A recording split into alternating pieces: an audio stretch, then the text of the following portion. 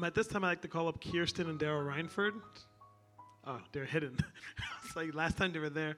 One of the joys of this church is that we get to walk together in different seasons. For sometimes the season is a year or two. Sometimes the season is the college years. Sometimes the season is until you move away. But always it's a joy and a blessing. And for Kirsten and Daryl, that season's been a little bit longer. I think it's been decades, and it's been as diverse as serving as children pastor to serving internally as deacons. In this body, in this community, we've really been blessed by their voice and their witness, not just internally, but also to our city and region as they've addressed with their life and witness things as diverse as food security, or insecurity is probably a better word, but then also something like loving our people who are coming out of incarceration. But as they prepare to go in a new direction, we want to give them a chance to, I said the bad word last time, so it's not goodbye, but we want to give them a chance to just share a little bit and then pray for them as they head off. Thanks, Pastor Hank. Some of you may not know us because we really haven't been here at worship much the last 2.5 years since the pandemic, but as Hank said, we started here in 2000, so it has been 20 years, and Kirsten served as children's pastor for a number of years. And yeah, we are still in the area. We live in Mechanicsburg, and we plan on staying there, but we felt God's call to be a part of a new fellowship that's just getting started, and so we're looking forward to being involved with that more fully, and knowing that we aren't going to be here on Sunday mornings, didn't want to just slip away. We really have valued this community. The community has been an incredible blessing to our family, and so we just, encourage you to keep blessing each other, and we look forward to continue to be in touch. As we're over on the West Shore now, we're always looking for ways to continue to be a blessing on the East Shore, wherever we're at. I also just want to say a big thank you to the congregation for your support of Christian Churches United, where I work. That's just been a real blessing to me to have my home congregation be so supportive of the work that I've been doing. So again, we certainly aren't saying goodbye, but we'll miss being here on Sunday mornings, and just pray that we can continue to stay connected to community here. I'm going to come on this side. We're eco-opportunists. Last time I prayed and I touched him, so. Usually, pre-pandemic, we'd invite people up to put hands on. Now only 3 of us are sanctified enough to put hands on.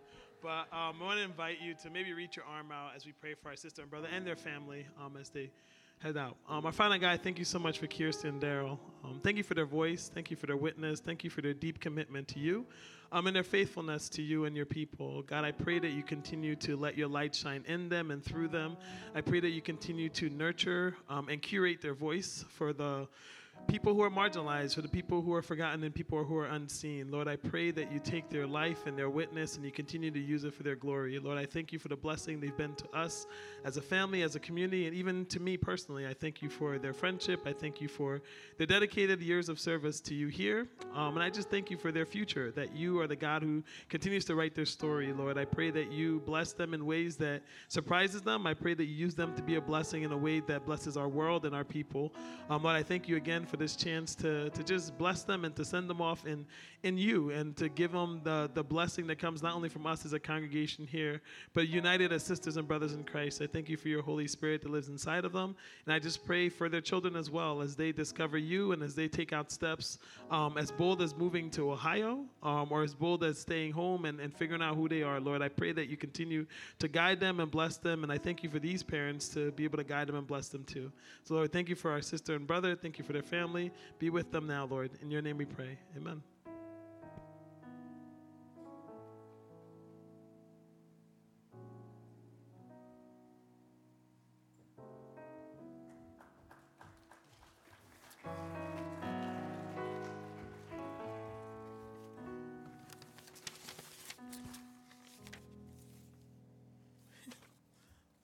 As the children and youth head to the back, this morning we are going to be continuing our series in the book of Ephesians. We've titled this series In Christ as we focus on what does it mean to be in Christ. So one of the things that's fascinating is as scripture, as the scripture writers describe, what does it mean to follow Jesus? They do it a couple of different ways. You know, Luke in his gospel recounts 3 different stories of Jesus who, when he talks about new life in Christ, he reckons it to almost as we who have been lost have been found. If you remember in Luke 15, he starts off talking about a shepherd shepherd. And it's almost like Jesus saying, listen, some of you are shepherds. Some of you have been shepherds. Some of you know what shepherding is. All of us know what sheep is, right? And if you had 100 sheep and 99 were safe, but one was lost, what would you do? You would secure the 99 and you would go out and you would do anything to bring that one sheep back home. And when that lost sheep was found, you would celebrate. And he says, well, that pales into comparison, because when one person chooses to follow Jesus, all of heaven rejoices. And then he tells another story that I used to say, like, it's almost like losing a paycheck. And I realized in 2022 that most of us, right, we do direct deposit, right? Like most of us, they pay us directly, or most of us aren't terrified of our bosses. If we lost the paycheck, we can go and be like, hey, can we have another paycheck, right? But I think to go back to the essence of what Jesus is saying, forget paycheck, and she lost coin, right? So if you had a job where you were paid in cash, right, and you lost that cash, and it would be a little bit more difficult going to ask your boss for the same amount of cash that you lost, right?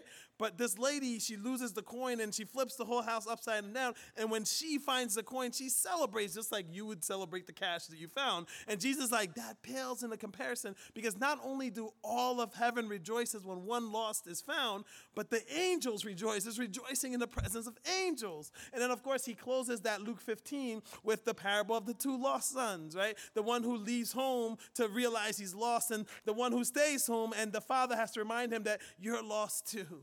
But in that story, what does the father say at the end? Come, let's celebrate, for my child who was lost has now been found. So when we think about new life in Christ, one of the ways we understand it is that we were lost, but now we're found. When the gospel writer of John, when he was telling the story, he recounts of Jesus interacting with Pharisees. And they were talking about what does it mean to follow God and who do we belong to? And Jesus reminds them that before we accept Jesus and choose to follow God, we're only enslaved to sin.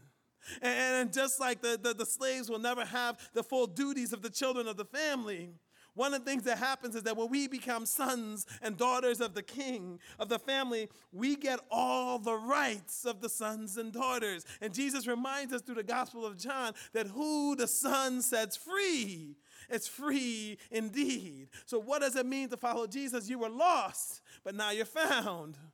You're enslaved to sin, but now you've been set free, and now you have all the rights and privileges of being a son or daughter of the king. Paul, somewhere else in the Bible, in the book of Corinthians, when he thinks about what does it mean to follow Jesus, he says, listen, it's almost as if we are now a new creation. The old has passed away, and we are now a new creation. Even more than that, Jesus, who's our representative, and we'll get into that a little bit later, right? But Jesus, who's our representative, now calls us to be his ambassadors. Right? Remember last week when we said the ancients, when they thought about representative, it's a little bit different than us, right? We have representatives and they're in Congress, and I'm not even sure what they do, right? And then we also have people at the Capitol downtown. I'm not sure what they do either, right? So it's not that idea of representative, right? But what it was is the ancients believed that they would choose one person who's their representative, who's their champion. So we talk about David and Goliath, right? That's how it was. David, when he steps into that arena, is representing all of Israel. And everything that happens to David is what Israel gets. Goliath, when he steps into that arena, is representing all of Philistine, right? And Goliath, the Philistines, whoever wins is who wins. And so what Paul is going to be talking about here is this idea that Jesus is our representative. So because of Jesus' victory over sin, over death, over destruction, over addiction, over affliction, because of Jesus' death and resurrection, we as the representatives, or Jesus as our representative, gives us the spoils of victory. So everything that Jesus is entitled, we're now entitled to. And furthermore, we who've been lost and found, slaved and set free, we are now God's representatives to the world, who's given us a ministry of reconciliation. And we'll get to that next week about the second half of the chapter. But do know that Paul seems to believe that when you believe in Jesus, you ought to look like Jesus. And that your family isn't just the blood that pours through your veins, but it's anyone who's bought by the blood that pours on Calvary's tree. And so all these things are beautiful. We were lost and now we're found. We're enslaved and now we're free. We're far and now we're made near. We're a new creation, and Christ, our representative, has made us a representative.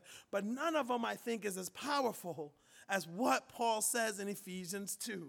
And that is, we were dead, and now we've been made alive in Christ.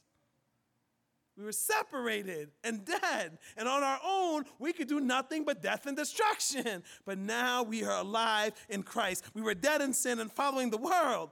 But now we're alive in Christ. And I probably should have read this in the New King James Version because that's what I grew up reading, right? And in New King James, it's just like Paul's going to keep piling it on about away from Jesus, we were this, and we were this, and we were this, and death and destruction and enslaved and all that. But then when you get to verse 4 in the New King James, it says, but God. And that's what we're going to talk about this morning. But God, who is rich in his mercy for us because of his great love with which he has loved us, we are now alive in Christ. If you have your Bibles, turn with me in Ephesians chapter 2. We'll be reading the first 10 verses. Again, this is in the NIV, so it'll be a little bit different. But as we read these 10 verses, I want you to think about what does it mean to be alive in Christ? What does it mean that God's love and mercy and grace is for us, is to us, and it's through Jesus Christ our Lord? Starting at verse 1, we'll also have it up front. You can follow there as well. Starting at verse 1, we read this. As for you, you were dead in your transgressions and sins, in which you used to live when you followed the ways of this world and the ruler of the kingdom of the air, the spirit who is now at work in those who are disobedient. All of us lived among them at one time, gratifying the cravings of our flesh and following its desires and thoughts. Like the rest, we were by nature deserving of wrath, right? And the New King James says, but God, NIV moves it around. But because of his great love for us, God, who is rich in mercy, made us alive with Christ. Even when we were dead in our transgressions, it is by grace you have been saved. And God raised us up with Christ and seated us with him in the heavenly realms in Christ Jesus, in order that in the coming ages he might show the incomparable riches of his grace expressed in his kindness to us in Christ Jesus. For it is by grace you have been saved through faith. And this is not from yourselves. It is the gift of God, not by works, so that no one can boast. For we are God's handiwork, created in Christ Jesus to do good works, which God prepared in advance for us to do. Let's pray together. Our Father God, we thank you that you are indeed the God of love, the God of mercy, the God of grace. We thank you that we who were lost have now been found in Christ.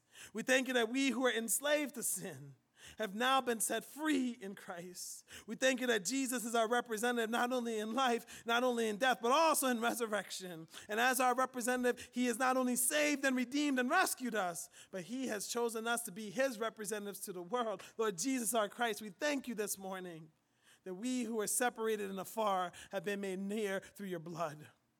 That we who were enemies of God have now been made the children of God, daughters and sons of the King. We thank you that we who were dead are now alive in Christ.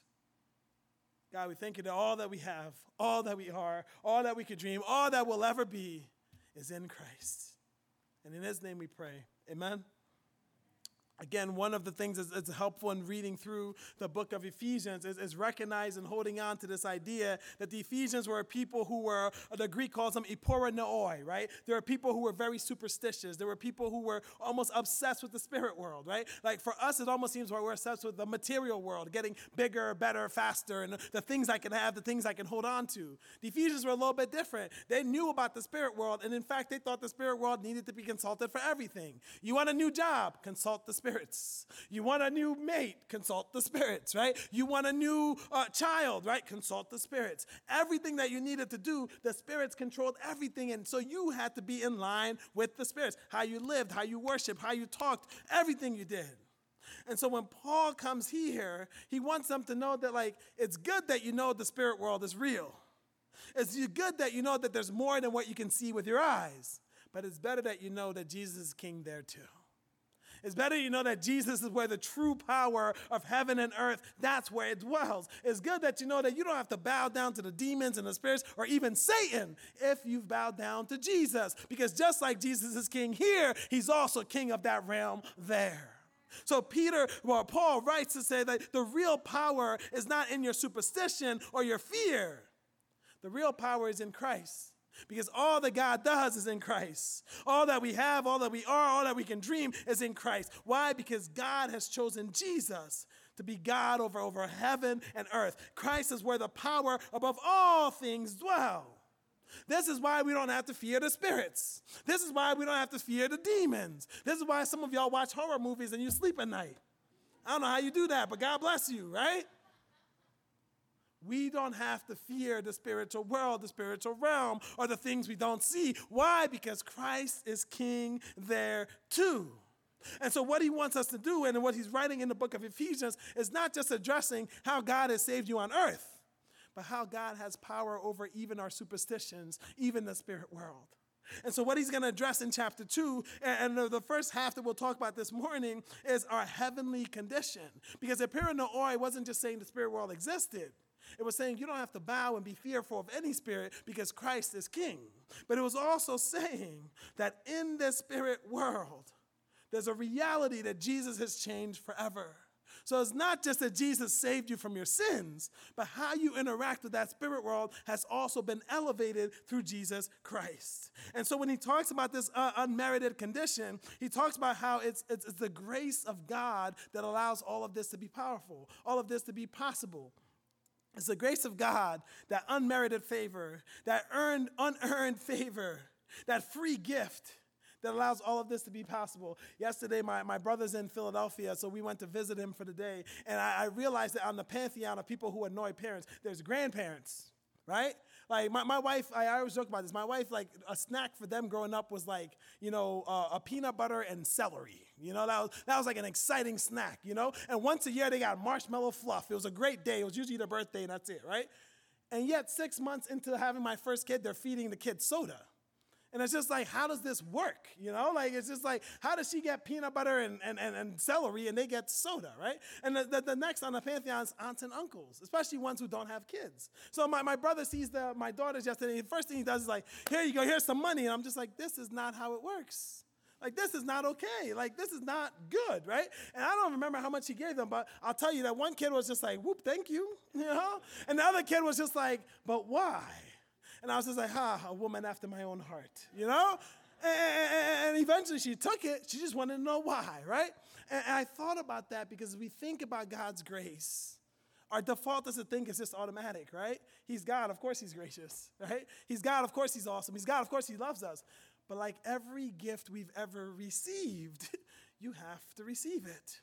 Just like my brother handed out the money and the one kid snatched it, we have to take hold of God's grace. We have to accept the free gift. God's free gift of salvation can be free, but if you never accept it, what does it matter that it's free or not?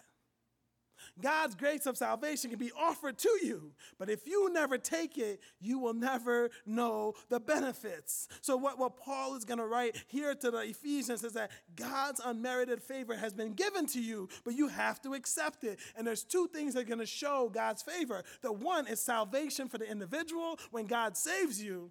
And the second one, which we'll talk about next week, is that the kingdom is going to look like Jesus. And that kingdom that looks like Jesus isn't just about ideology, right?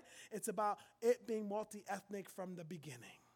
From the beginning, the family of God that looks like Jesus is a multicultural, multi-ethnic kingdom. And so what he's going to kind of push us next week is remind us that it doesn't matter that you're a Jew, and it doesn't matter that you're a Gentile, which I like because that's everyone else. I love that the Jewish people, they're just like, there's Jews, there's all these nations and tribes, what you can call them Gentiles, that's all of y'all, right? But Paul's going to say, it doesn't matter if God chose you first in the Old Testament, but Jesus died for us all. It doesn't matter that you grew up in church or you don't even know how to say pastor, right? When God chooses you and you enter this family, we all belong to God. We belong to each other. But we'll talk about that next week. But Paul's point in Ephesians is that what's changed is our heavenly condition. What's changed has happened in the spirit world. And then next week is going to show the change that should happen in our world, right? Because our world loves to separate us. And God seems to think we ought to be reconciled to one another. But we'll get to that next week. In this passage, Paul's going to begin by explaining the significance of who we were before Christ. Before we chose to follow Jesus. Before we get to verse 4 in the New King James, it says, but God. And he begins by saying that we were physically alive, yet spiritually dead. And for me, right, like when I read this as a kid, this is before like zombies became cool, right? Like now there's like about 100 zombie shows and movies and stuff out. Like The Walking Dead exists. Like the closest I had to that as a kid when I read, but you're spiritually dead or physically alive and dead, was Michael Jackson Thriller. Like that was my point of reference. I was just like, what is this man even talking about? Like we come all ghoulish and we dance? Is that what we do? Right? But what Paul is speaking isn't about zombie life. He seems to believe that you can be physically living and breathing and still dead. Because when the Bible talks about death, it means separation. And he means that you might be breathing and thinking you're doing your best, but you're not getting the life that comes from God.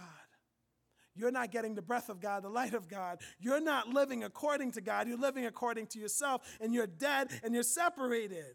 Another way to explain this is this idea that you might be living this life, but you're trapped. And I want to apologize before I go on to Billy the hamster or any hamsters you might have in your house. I'm not talking about that hamster. I'm talking about you. And I'm going to ask you to use your little creative juices here to kind of paint the illustration yourself. I would never talk about a hamster in a bad way, right? But this is you. I think a good way to understand when Paul says we're living a purposeless life, we're living life without Christ, a good way to understand it is the hamster, not your hamster, but a hamster, lives inside of some kind of cage, right? And then what does the hamster do for fun?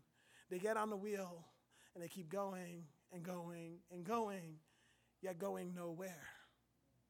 And so when Paul explains to us that we are physically alive but spiritually dead, it's like we are like the hamster on the wheel that keeps going and going and going nowhere. But it's also that we are trapped in that cage on that wheel, living a purposeless life of selfishness, of sin. And if you know Paul, he likes to pile it on thick. So he begins by saying, all of you think you're breathing, but you're dead. You think life is good, you're separated from God. And you're like, wow, that's a hard word. He's like, I got more. Not only are you dead and apart from God, it's almost as if you're just trapped. You're just going and going nowhere, right? And you're living purposeless. Not to mention, you're not only purposeless, but you're selfish and sinful. Like whatever line God made, you cross it. Whatever aim God tells you to aim, you miss it. And you're just like, Paul, I think I'm good. He goes, no, I got more. And the more is what? That we have been deceived by spiritual forces of evil. So piled on to us being separated from God, of living purposeless, of being a hamster on a wheel, of being trapped in a cage, of living away from God without the breath of God, he also says, be careful because we are being deceived by dark and spiritual forces of evil. One of the things that's important to remember about the ancients, especially the people he's writing to, they believed in the spirit world.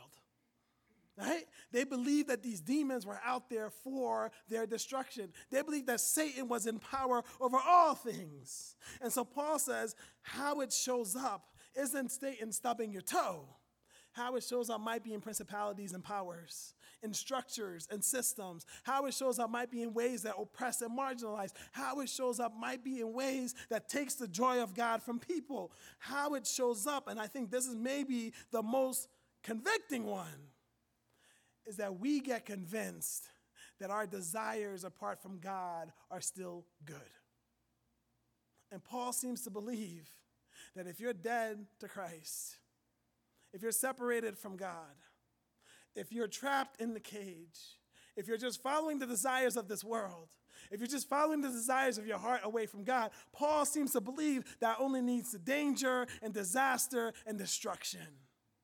And that's very contrary to our world. Our world tells us that you need to live all your desires, right? Like if you desire, you should achieve it, you should do it. And Paul seems to believe that if it's only about your desire, it only leads to death and destruction. And he says part of the deception that we've encompassed is that we believe that our desires are so central and we ignore that it leads to disaster and destruction and danger. Paul seems to believe that it's not enough for you to say the world is not as it should be. But you got to take a step back and realize that if the world's not as it should be, and if we're dead and we're not living in Christ, and we're trapped in a cage and we're following these world's rules, not only is the world not as it should be, but what the world values is going to contradict what God values. What the world says is important isn't what God's going to say is important. How the world wants to build isn't how God builds. So you have the world living this right and wrong. And then on top of that, because Paul likes to pile on, You have Satan, the devil, that can't wait to work with you in that state. When you're apart from God, when you're not living for God but living for yourself, when you're living for the world or by the world's rules, you have a Satan, the devil, who can't wait to work for you. Then you get to verse 4, and in the New King James says, but God. Despite we who were lost, but God were found in Christ. Despite being enslaved to sin, but God, we can be set free. But God, because of his great love for us, because of his great mercy for us, has sent Jesus to be our representative. And I talked about that in the beginning, and it's beautiful because Paul in his writings is going to remind you that Jesus doesn't just go down into the arena and dies on Calvary's tree, but Jesus is your representative in life. If you want to know what it means to follow God, follow Jesus. He's your example. If you want to know what it means to follow Jesus, then go back to the cross and realize it's giving up of yourself, of sacrificing, of dying to sin and be raised to new life. That Jesus, who is not only our example in life, our example in death, Paul now seems to believe that Jesus is our example in resurrection. Because like I said earlier, everything our champion wins, we get. So we miss the significance of what he's saying, because as he's talking about this heavenly realm, he's saying, you fear the spirits. Guess what happens when Jesus is resurrected? He's seated at the right hand of the Father. And so in that spirit world that you're scared of, because Jesus is your king, your Messiah, your champion, when Jesus is resurrected and seated at the right hand of God, guess who's seated with God too? You are. You don't have to fear the spirits, because the God who's above it all has raised you above the spirits. You don't have to fear the world and the systems and structures. And hear me clearly, this does not mean that you're not going to be pained by systems and structures, right? It doesn't mean you're not going to be pained by chauvinism or racism, right? This doesn't mean that you're not going to be pained by Americanism even, right? But it does mean that spiritually in the heavenly realm, God has exalted you above it. And a reminder to you, and I think what's beautiful here is Paul wants your mind, right? He wants you to know that no matter what you're facing, God is still king. And I see this in the witness, right, of African Americans who chose to follow Jesus while they were enslaved. Because they knew the future might not be what they dream of, but they chose to put a trust in God that says you're more than the slavery they've put you in. I see it in the witness of people who flee their countries based on things that we do as America, and they try to come to our country and we kick them out. I see it in their faith in a God that says, I will belong, I will find a home. And so when we think about all of this, right, God is saying Christ is our representative in resurrection. That means we're seated above demons, above institutions. And then there's the part I love. I want to read this even in the New King James, or in the NIV. Because not only has God raised us up above all these things, but he does it for the future to come.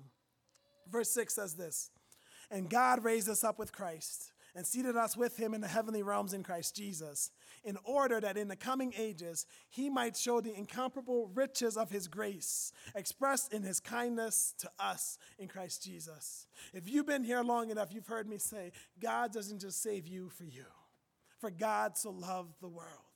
And what's beautiful here is Paul is making this argument that when God saves you, the world is changed forever. Because when you submit to God and you're faithful to God where you are, the people around you are going to be influenced. And if you go back to Luke chapter 15, if by how you live, by what you do, by what you say, by your life and witness, if it leads one person to choose to follow Jesus, what happens? All of heaven rejoices. The angels rejoice. God says, welcome home, my son or daughter. Paul wants us to know that when we choose to follow Jesus, or when God saves us through his grace, it's not just for us, it's not just for the world, it's to the testimony that goes on forever. Because when God saves you, he changes your identity, your destiny, your reality. But when God saves someone else through you, guess what happens? He chooses their identity, their reality, their destiny too. So God saves us not just for us, not just for the world, but for future glory to come. Because when God saves you, he gives you work to do. He gives you lives to live. He gives you witness to be faithful to. And when you're faithful to God there, you can change the world too. Somebody ought to say amen to that. There you go. But God, in his great love and mercy, saves us. This isn't just about God forgiving us, because he does. It's about God joining us to resurrection life in Christ. And this is why I think the Holy Spirit can dwell inside of us. I get the Old Testament Holy Spirit, because I am not perfect, right? Like, I get the Holy Spirit being like, okay, for 10 minutes, Hank, I'm going to come upon you. We're going to do this thing, right? Like, we're just going to do temporary. We're going to forget who you are. We're going to come upon you. We're going to do this deed. But yet, in the New Testament, we're promised not only does the Holy Spirit come, but it dwells inside of us. And so your question ought to be like, how is that possible when I'm not perfect? How is that possible when I sin every day? How is that possible when I'm sinning right now, right? Like, right with what I'm thinking. Well, it's possible because when Jesus died and was raised from the dead, I told you something changes in the spirit world. And that's what it means to be in Christ. The reason the Holy Spirit can now live inside of you is because God doesn't just see Hank, he sees his son. The reason the Holy Spirit can rest inside of you isn't because of your holiness, isn't because of your frailty and your sin. It's because when God looks at you, God sees Jesus. And that change in the heavenly realm is what makes it possible that the Holy Spirit can now live inside of you. Because when God created us as these new beings, he doesn't see us as the lost children anymore. We have all been found. He doesn't see us as the enslaved anymore. We have all been set free. He doesn't see us as the dead anymore. We're not the Thriller people, right? I almost did the Thriller dance, but I didn't think I was ready. But he sees us as alive in Christ. And part of the proof of this alive in Christ is that God now calls us and gifts us with a new calling, with new tasks, with new purpose. And even more beautiful than what the calling and task and purpose is God invites us into God's family. And I don't think we do enough of work of thinking about the significance of that. Paul is saying to these people that in your culture, the slave can never be a son or daughter.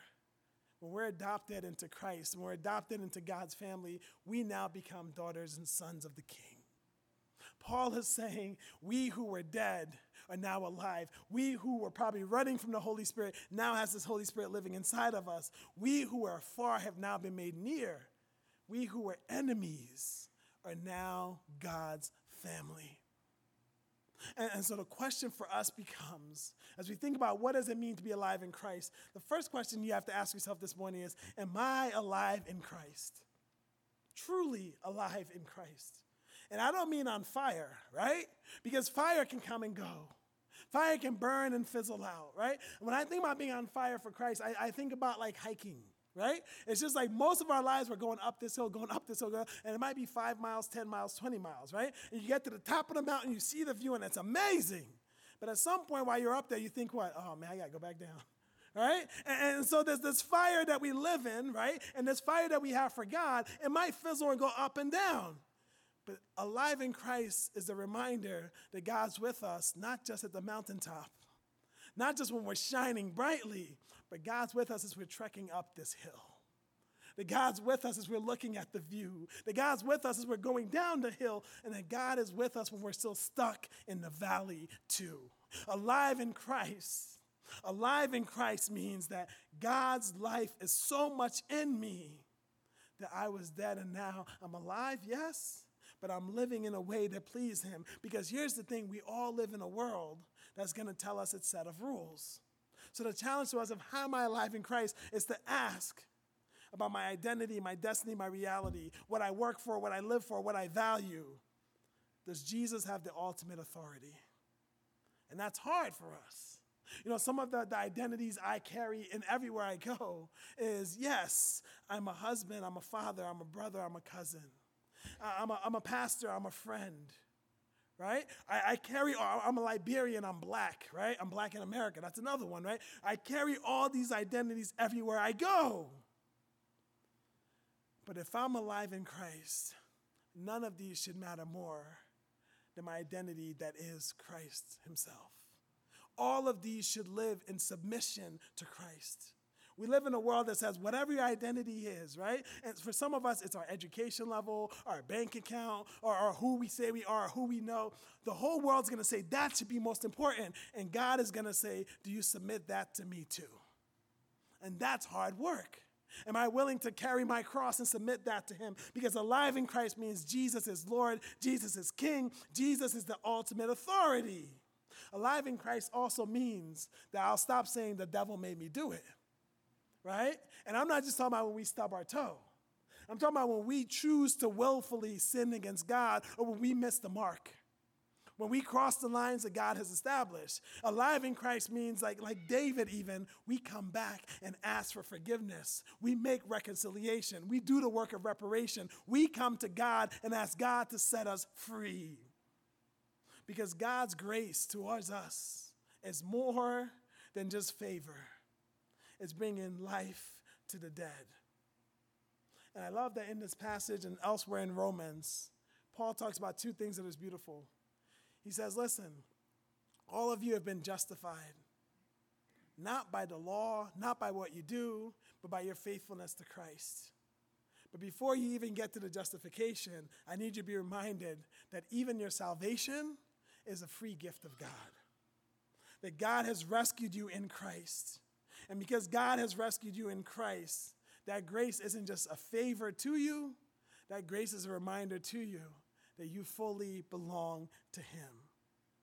And I love the end of this verse because Ephesians 2:10 is probably one of my favorite verses in the Bible. It says, for we are God's workmanship.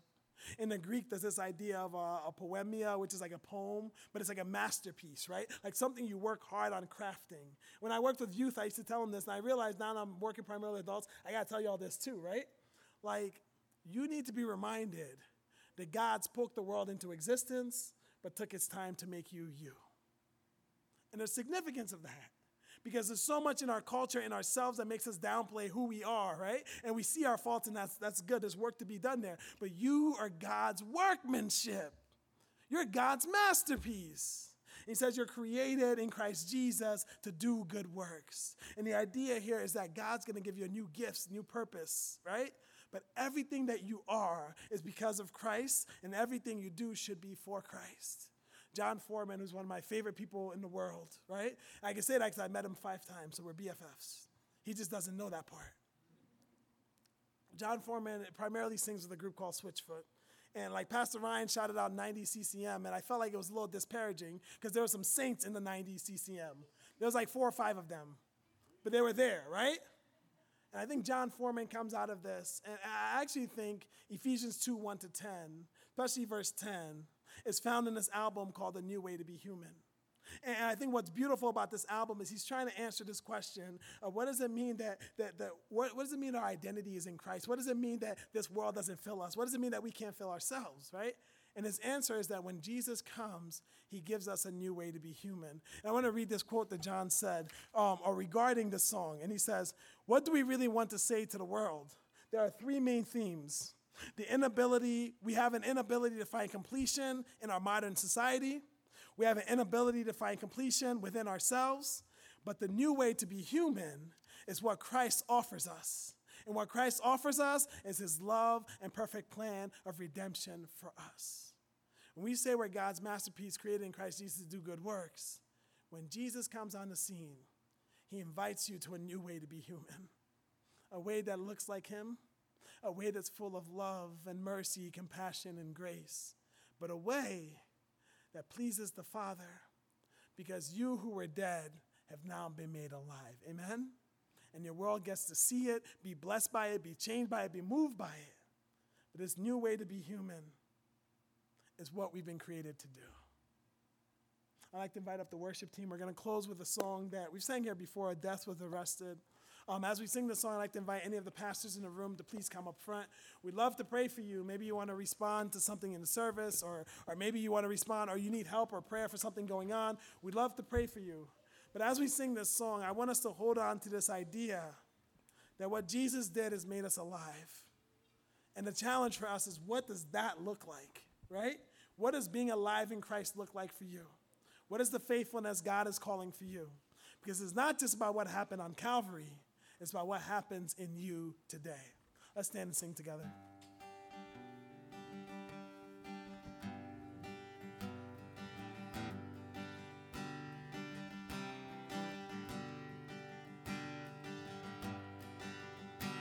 Alone in my sorrow and dead to my lost without hope, with no place to begin. Your love made a way to let mercy come in. When death was arrested and my life began. Oh, ash was redeemed, only beauty remained. My orphaned heart was given a name. My mourning grew quiet, my feet rose to dance. When death was arrested and my life began. Oh, your grace so free washes over me. You have made me new, now life begins with you. It's your endless love pouring down on us. You have made us new, now life begins with you. Released from my chains, I'm a prisoner no more. My shame was a ransom he faithfully bore. He canceled my debt and he called me his friend. When death was arrested and my life began. Oh, your grace so free washes over me. You have made me new, now life begins with you. It's your endless love pouring down on us. You have made us new, now life begins with you. Our Savior displayed on a criminal's cross. Darkness rejoiced as though heaven had lost. But then Jesus arose, the freedom in hand. That's when death was arrested and my life began. Oh, your grace so free washes over. Made me new, now life begins with you. It's your endless love pouring down on us. You have made us new, now life begins with you. 'Cause we're free, free forever. Come join us a song of all the redeemed. Yes, we're free, free forever, amen.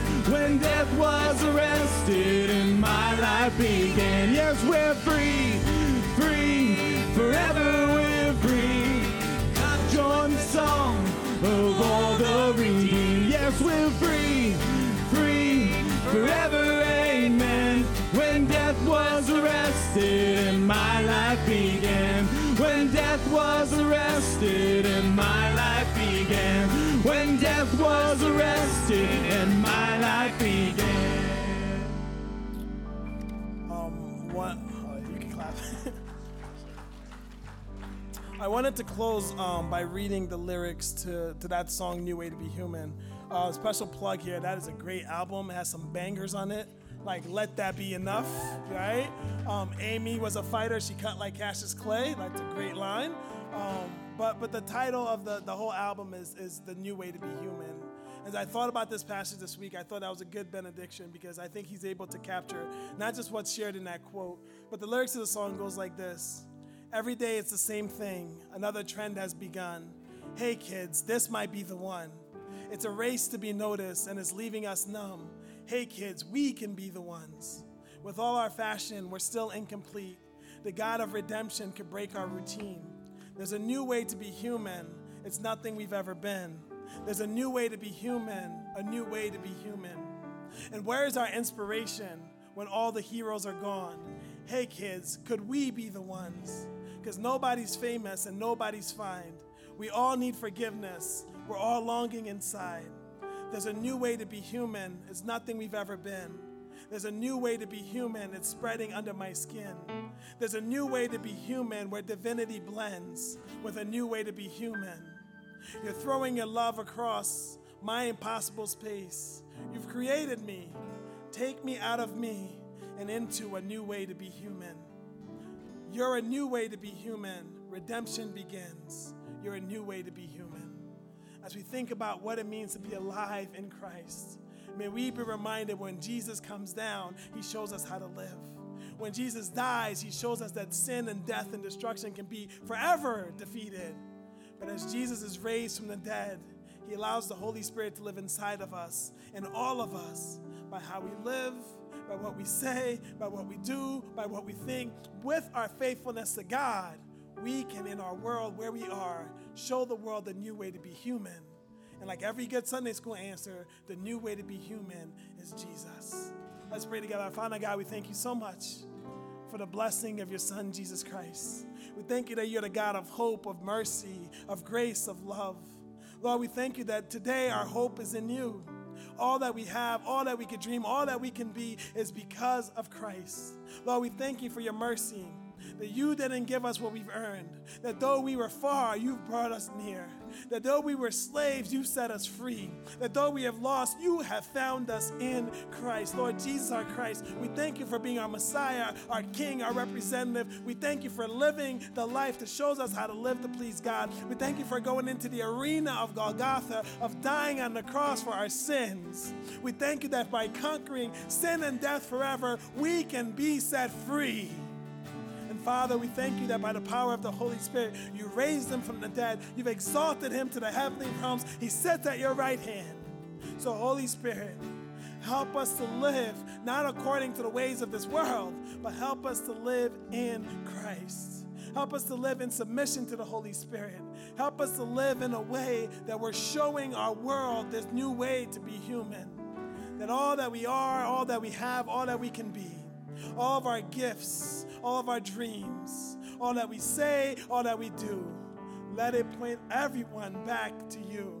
For God, you have saved us to welcome us into your family, but you've also saved us because you so loved the world.